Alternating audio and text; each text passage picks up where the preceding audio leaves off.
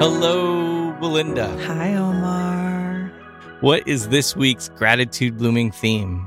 It's card number 4, Forsythia, representing wholeness. And for those who may not have the 39 card deck from Gratitude Blooming in front of them, what is the illustration from the artist Arlene Kim Suda, who spent 100 days illustrating 100 different plants? Well, what's very noticeable about this card and this representation of the Forsythia plant is how it's focused on just one branch.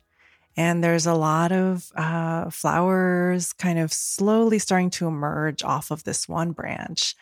And you almost kind of get the sense of wholeness being this emergent process. And the word wholeness is written in cursive to the right of this one branch. And yeah, it's really simple. So it makes me think about how wholeness can potentially be a simple process, even though I think of it as being a really big endeavor. Yeah, it almost has like a tree branch vibe to it. And you almost could mistake it for a branch of a tree as opposed to a flower by itself, just from the illustration. It's almost like a cutting of it. And so in your research on the Forsythia, what did you find? Well, I just love how every week we have an opportunity to really explore nature in this very intimate way. Forsythia is actually part of a genus of flowering plants in the olive family. And they're mostly native to Eastern Asia. And there's one species that's native to Southeastern Europe. So they're oftentimes a symbol of the coming of springtime. Here in Mount Shasta, California, in the town, we oftentimes see the Forsythia shrub emerging in the early spring, and it basically turns the whole town yellow, bright yellow. So I started to make that connection last spring when I started to see these shrubs everywhere. And I was like, I think that's the Forsythia plant. And I started like Googling Forsythia plant images on Google, and lo and behold, they're very common in California and just a symbol of springtime coming. And what's been beautiful to also look into every week is just the folklore around each of these plants that we talk about. And in Chinese medicine, the fruit of the Forsythia is actually harvested to make medicine. And I actually have it in one of my acupuncture blends. And it's, antibacterial, antiviral. It's used to boost the lungs. And in some cases, they're even experimenting with using it in cancer treatments. So lots of potency with this fruit of the Forsythia. And in the Korean folklore, this is actually the city flower of Seoul. So it's a flower that's also very present in Korea. And they have a folklore about a legend of a man returning to see his wife after a long journey and finding her waiting by a Forsythia bush. And it just represents this rejuvenation of love after, a time of separation. So I just love how there's all these different mythologies around each of the flowers that we explore every week. One of the things we love to do is look up the etymology of the theme. And so this week's theme of wholeness originally is from Old English, wholeness, or being whole, sound, or well, which then has roots in sort of German, which means whole, uninjured, of good omen. And so I love, that wholeness is inherently about, it's a positive association, right? And you sort of think about the opposite of it, which is then like brokenness and separation. And so where are the sort of opportunities that we have to connect to our wholeness? And what does that sort of look like and mean? I'm going through right now a series called The Art of Waging Peace. And it's led by the Zen monk in Hawaii that I've mentioned before, Norma Wong. And she's really been talking a lot about how do we go from wholeness to wholeness, right? Like, how do we sort of break that idea of separation and really sort of connect to our larger well-being. And so this sort of theme of wholeness this week has been resonant because we've had 2 2-hour sessions already this week and really diving into being intact. When I think of wholeness, I oftentimes think of the symbol of the circle. And I'm actually struck by what does it mean when it's this straight and upright like a bush of the forsythia? And what's coming up is how much unity and alignment there has to be for something to grow out in this way. And I've been noticing on the land so many flowers kind of breaking through the ground after this long germination of winter. We just crossed the spring equinox here, and what does that feel like to have to break through the ground to be able to emerge?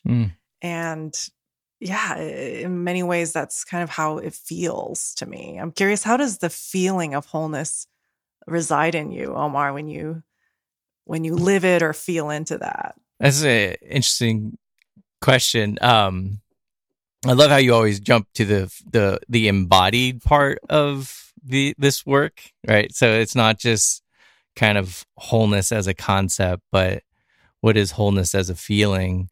I know that I think about it almost as when you're in the zone, like in sports, or if you're like into art, or like if you have like a very concentrated focus, and it's this sort of balance between, being in the zone is a balance of being present in the moment, and where your sort of self-discipline is alive as well, right? Because whether you're an artist or you play sports and you have that sort of concentrated focus, it comes from that repetition, right? Like the artist Arlene Kim Suda spent 100 days illustrating 100 different plants. And so for me, it's just, I get the feeling of in the zone, and I'm just like, almost time slows down a little bit, and you're like, you're able to kind of see things in motion with just a little bit more clarity. Wow, it almost feels like you're like zoomed in and zoomed out at the same time in this like equilibrium. Right. All the things. And so, it would be wonderful to hear how the artist Arlene Kim Suda came to really hearing the word wholeness while looking at the forsythia. Here is the story of the Wholeness card featuring the forsythia. This is a flower I crossed paths with at Belinda's retreat center in Mount Shasta. Her retreat center, called Hestia, is named after the Greek goddess of home and hearth, and it has always been a special place where friends come together to become grounded and connected to nature and the earth again. This particular visit was with a special group of girlfriends in the early spring of 2015. The forsythia plant caught my eye with its bright yellow blooms one morning, and after drawing it, I had this immense feeling of gratitude for the wholeness I felt being a guest at such a beautiful place. It was like there was this sense or realization that there was nothing broken or in need of fixing or healing at that particular moment. The knowing came from the land and the bounty of water and rocks and trees growing there. I still remember lovingly writing the words wholeness with my non-dominant left hand as a symbolic thank you to Hestia for the lessons in wholeness that she taught me that day. Did you know, Belinda, that the wholeness of this theme came from your retreat center? I know that there were a few flowers in the 39 collection that was from the land, but I don't remember this one in particular. So it's interesting that Arlene actually was noticing the flowers even before, I became aware. So my relationship with forsythia was just like a year ago, really being present with them. one hat that you wear is co-founder of Gratitude Blooming, co-host of, the Gratitude Blooming podcast, but also you are a steward of a 10-acre retreat center in Mount Shasta. You intentionally use the word steward when you talk about the 10 acres in Mount Shasta. Why that word?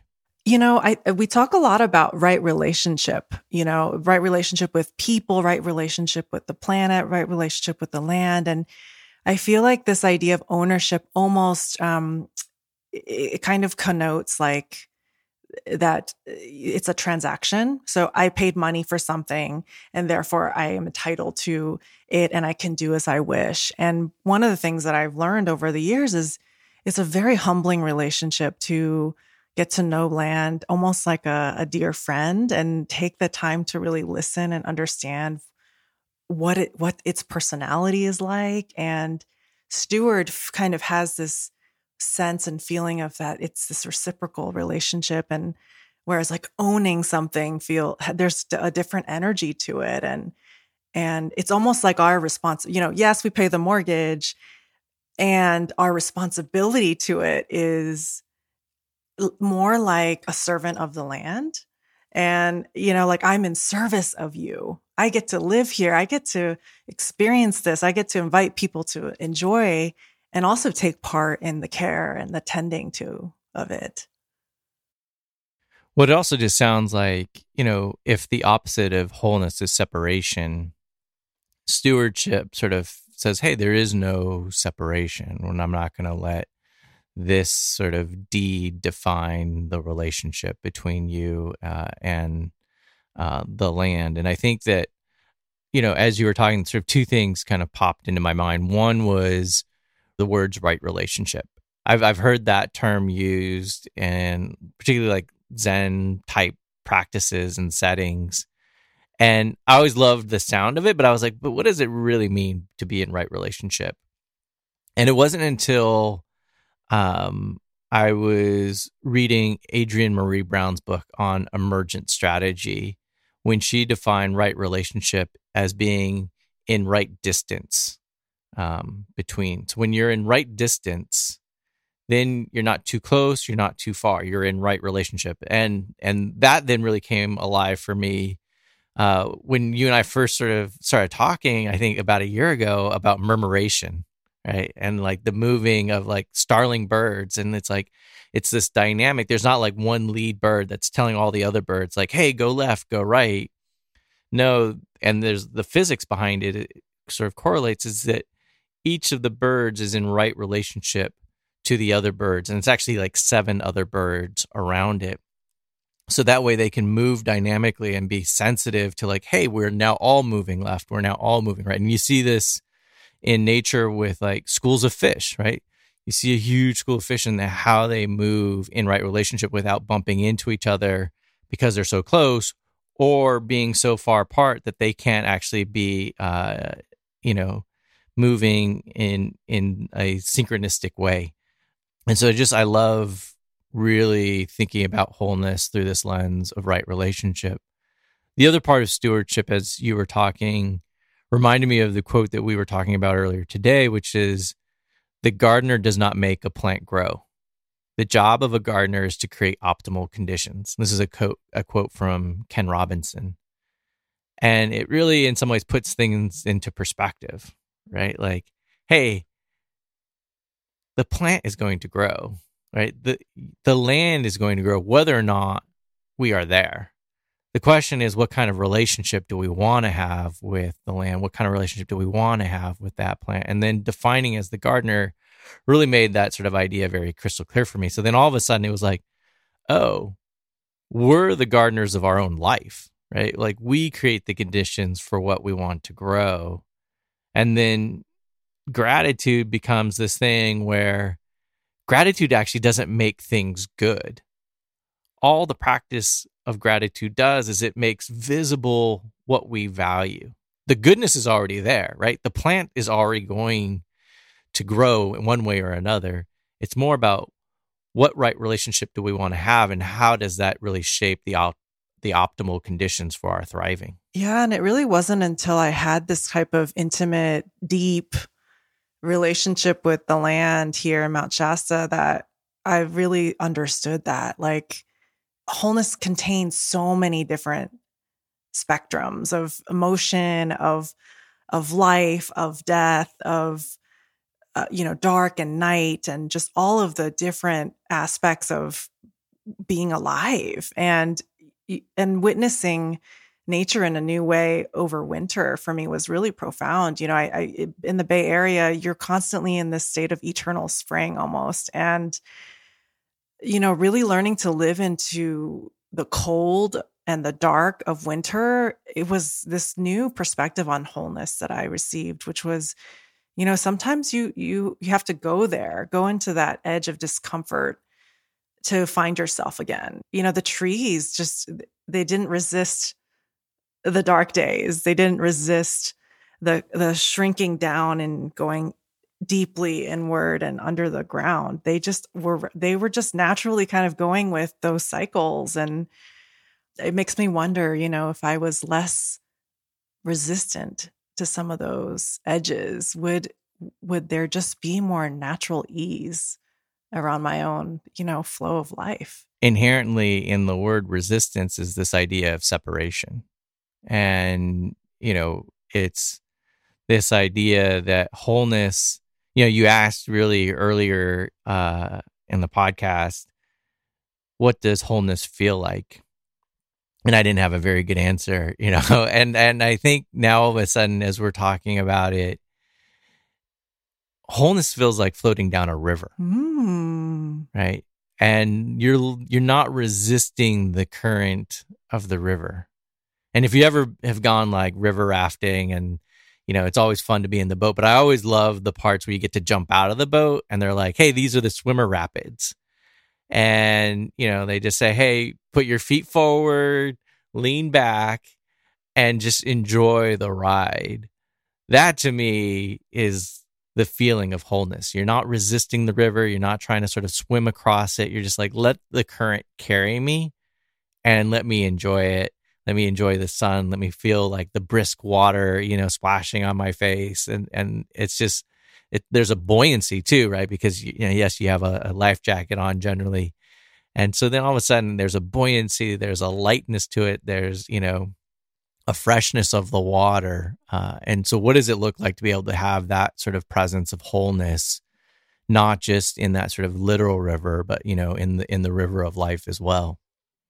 So as you were creating these cards, and, the first part was Arlene spending the 100 days and illustrating them. And then it was then a collaborative effort to come up with some questions around each of these themes as the plants sort of shared a word to Arlene. What was the prompt that came to you all when you looked at this word wholeness? So card number 4, Forsythia, representing wholeness. Wholeness requires integrating different, sometimes contradictory sides of ourselves. What does wholeness feel like to you? Well, I answered now what wholeness feels like for me, and, just sort of floating down the river. So as you sort of now reflect on this question, what jumps out for you? Well, it's interesting to think about the Forsythia as its whole shrub, and this is in the illustration, it's just one branch.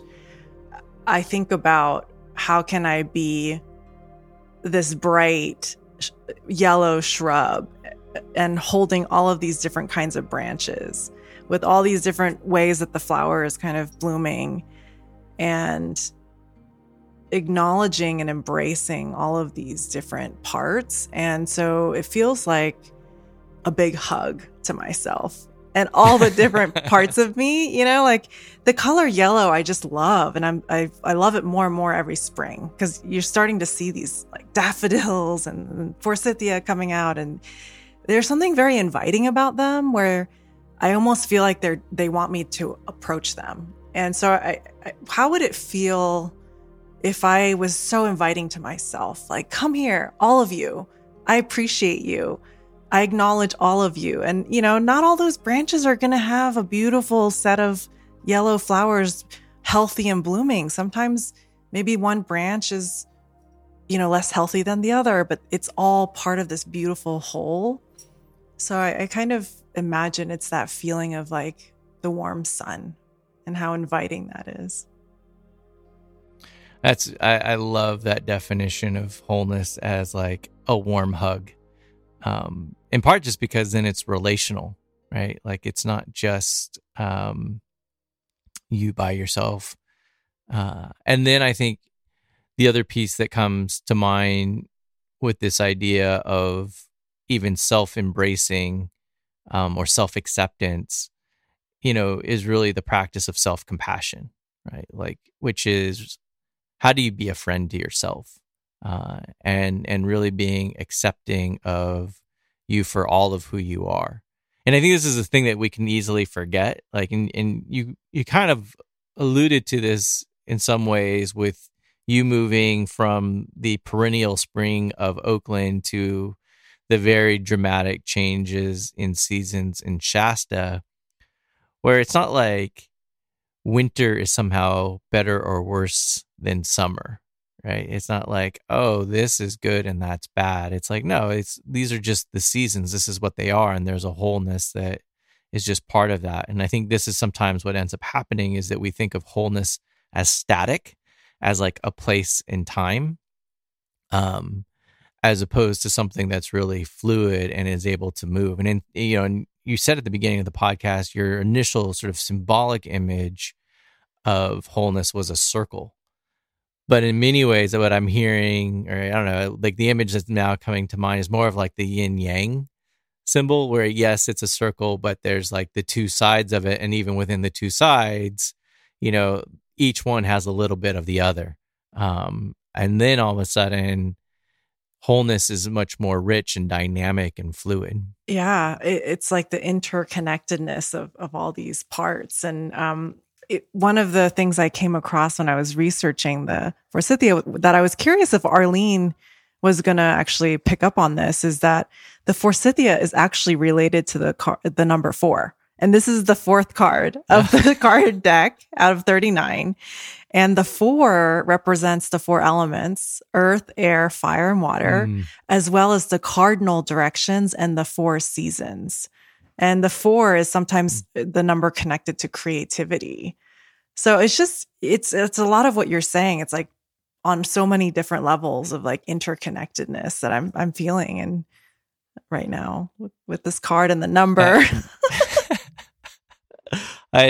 I've never noticed the 4 in Forsythia and that it was card number 4 in the deck.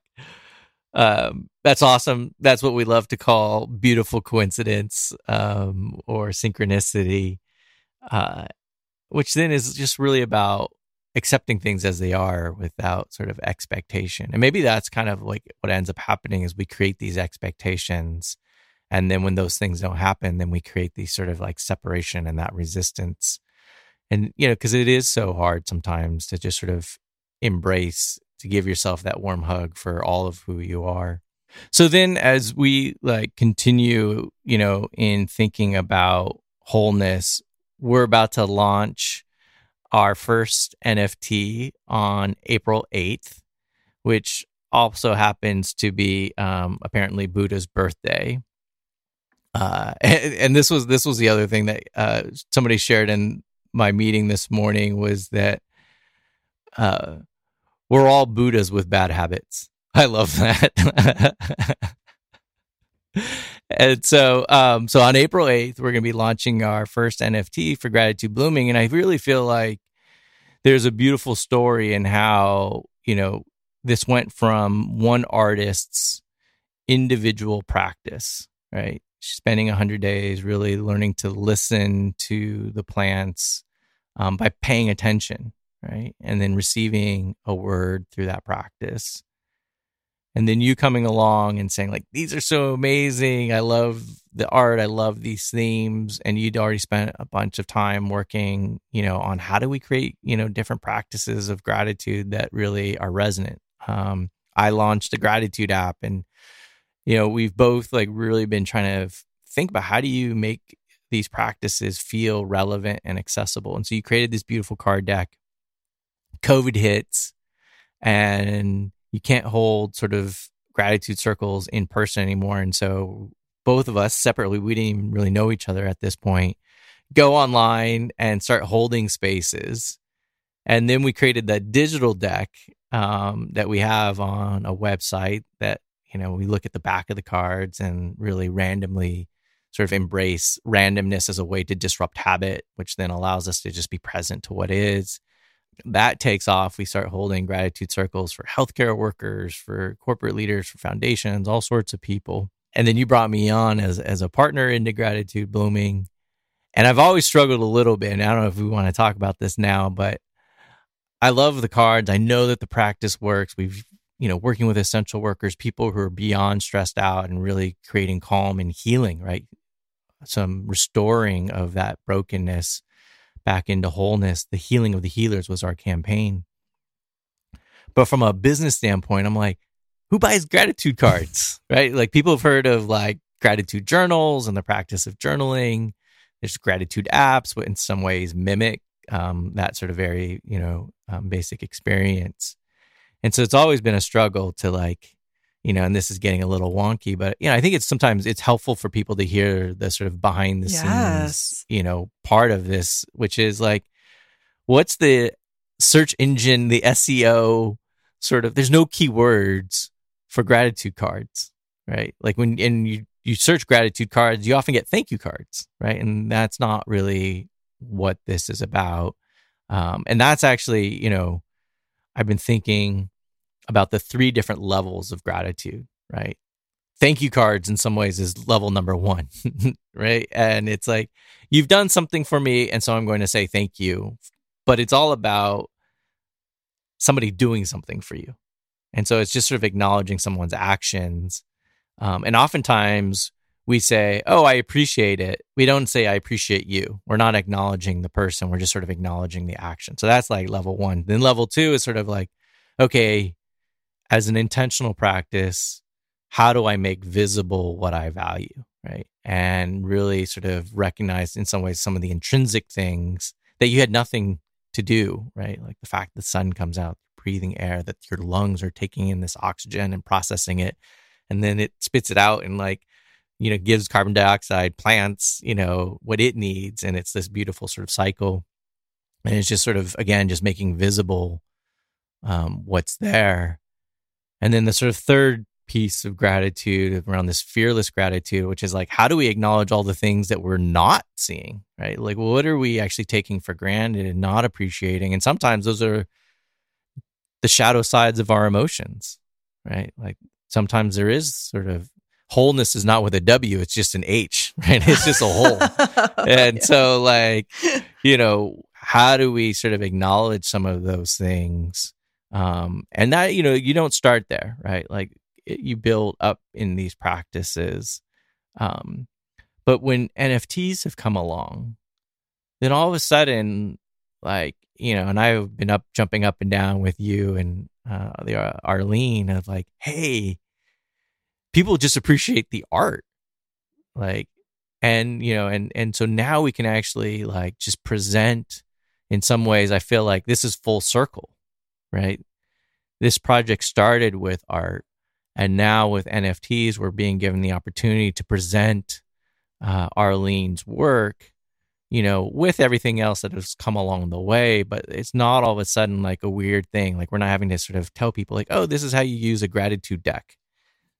These are now NFTs, and people can use them however is resonant for them with all of our intentions that we put into it. I was actually talking with 2 friends who are visiting at our retreat center right now, and both of them practice with the Gratitude Blooming card deck. They're also yoga instructors. They both work in higher education.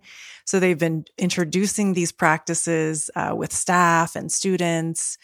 And I was like, what does gratitude mean to you? And one of them just said, it's just remembering the interconnectedness that I am a part of a bigger ecosystem. I'm connected to other people. I'm connected to nature. I'm connected to something beyond myself. And I just thought that was such a beautiful way to to describe it. And also, it is essentially the embodiment of gratitude blooming.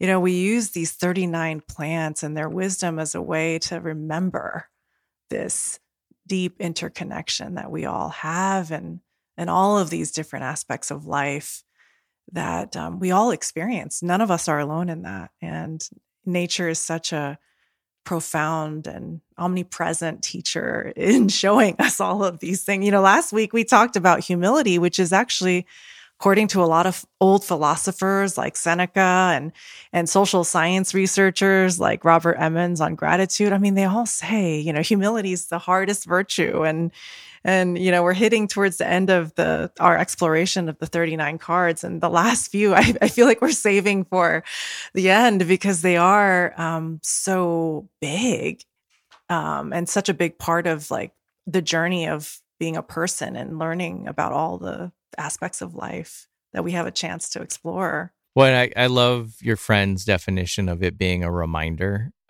because that's all it really is. And that's in part why I love that quote about the gardener. And the gardener's job isn't to make the plant grow, right? The gardener's role is just to create the optimal conditions. And in some ways, the plant is the reminder of your role, right? Like, and so thinking about the practice of gratitude is like, well, what are those constant reminders that are all around us to sort of remember, like, oh, right, like I get to be a part of this. This is a gift. This is an opportunity, even if it's challenging, even in the dead of winter and it's cold and electricity goes out, which I'm sure it has for you. Like I get to be out here. I chose to leave the comforts of Oakland and, a 5-minute walk to a local coffee shop that could make your coffee the exact way. And I know, Belinda, you have an exact way that you probably like your coffee, right? But fortunately, you married a chef, so you're all good. But you're taken care of even in the sort of remote part of Mount Shasta. But that reminder is so key. And I think this is the hardest part of gratitude, right? And like having launched the gratitude app, gee, thanks, we, in the first like 3-4 months, we had 30,000 downloads. And so we were constantly doing customer surveys and we would ask like, hey, why aren't you using the app? And the number one reason was I forget, right? Like gratitude is like, it's so obvious. And yet we forget. This is why maybe sometimes that first level of gratitude, which is to say thank you to someone giving you something is just a reminder of like, oh, I should be grateful. And it's just sort of like to be in a space of recognizing that we're constantly receiving is work, and I think that is definitely, the truth to this all is that it's not easy necessarily. Like it does take, effort, at least intention, I'll say. Because the mind does have a biological bias to A, see things in a negative way, but B, to be lazy, right? It's just more efficient to sort of just kind of not have to pay attention, and this is why, and this is for really the folks that are joining us on Fireside Chat, like one of the ways that we talk about gratitude is really the practice of noticing, right? And so if meditation begins with noticing each breath, mindfulness begins with noticing change, the practice of gratitude begins with noticing good. Noticing is really at the heart of each of these practices and bringing awareness to, our attention. And where our attention goes, that's where we get distracted. So this is actually changing because of what Omar shared around his metaphor of being in water. So I was originally imagining being on Earth for this practice. Water's on Earth, but yes, I get your point. So for this practice, I invite you to just close your eyes and we're just going to take a moment to visualize that we're all here floating down a river together. So just take a moment to visualize this canoe that we're sitting on together. And you're sitting and looking ahead, floating in the water. And right now you're in this really comfortable flow as you're sitting and floating down this river. And this is your place of comfort. Just moving forward in your flow with ease, looking around just in this nice rhythm. And take a breath, just noticing how it feels when you're just in that state of equilibrium in your body, when everything just feels like it's going smoothly, steadily. And just appreciating that possibility when we're at that place in our lives. Now we're going to just imagine the quickening of the pace of the current as we're sitting on this canoe. And just notice how it feels when life starts to pick up speed, when things feel like they're accelerating. We're losing a little bit of control over what we're used to. And just really breathe into that pace of acceleration. Just remembering in your body how it feels to just be anchored in your equilibrium, just through your breath.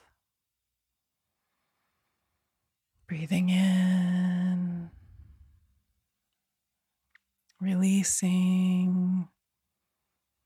Even though we're floating down the river and it's feeling fast and chaotic a little bit, how can we just go back to our center?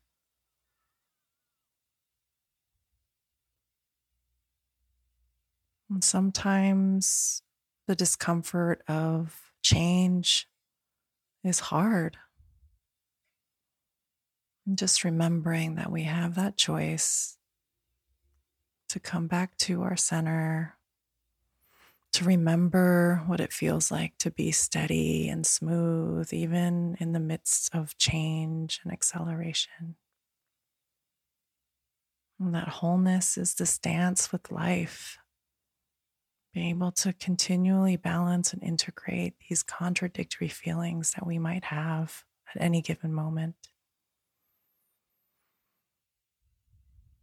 And just appreciating that we're never alone in this canoe down the river. We're all going through something together, even if we don't know it.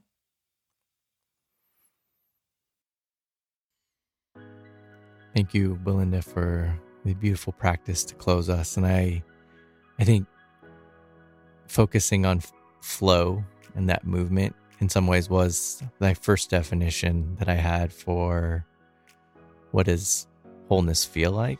And I said being in the zone. And the zone is that sort of flow state where inspiration meets self-discipline. So I wish you all well. Thank you for joining us. We appreciate the opportunity to experiment how we share our love of nature, gratitude, and art, and wishing you all well. Cheers.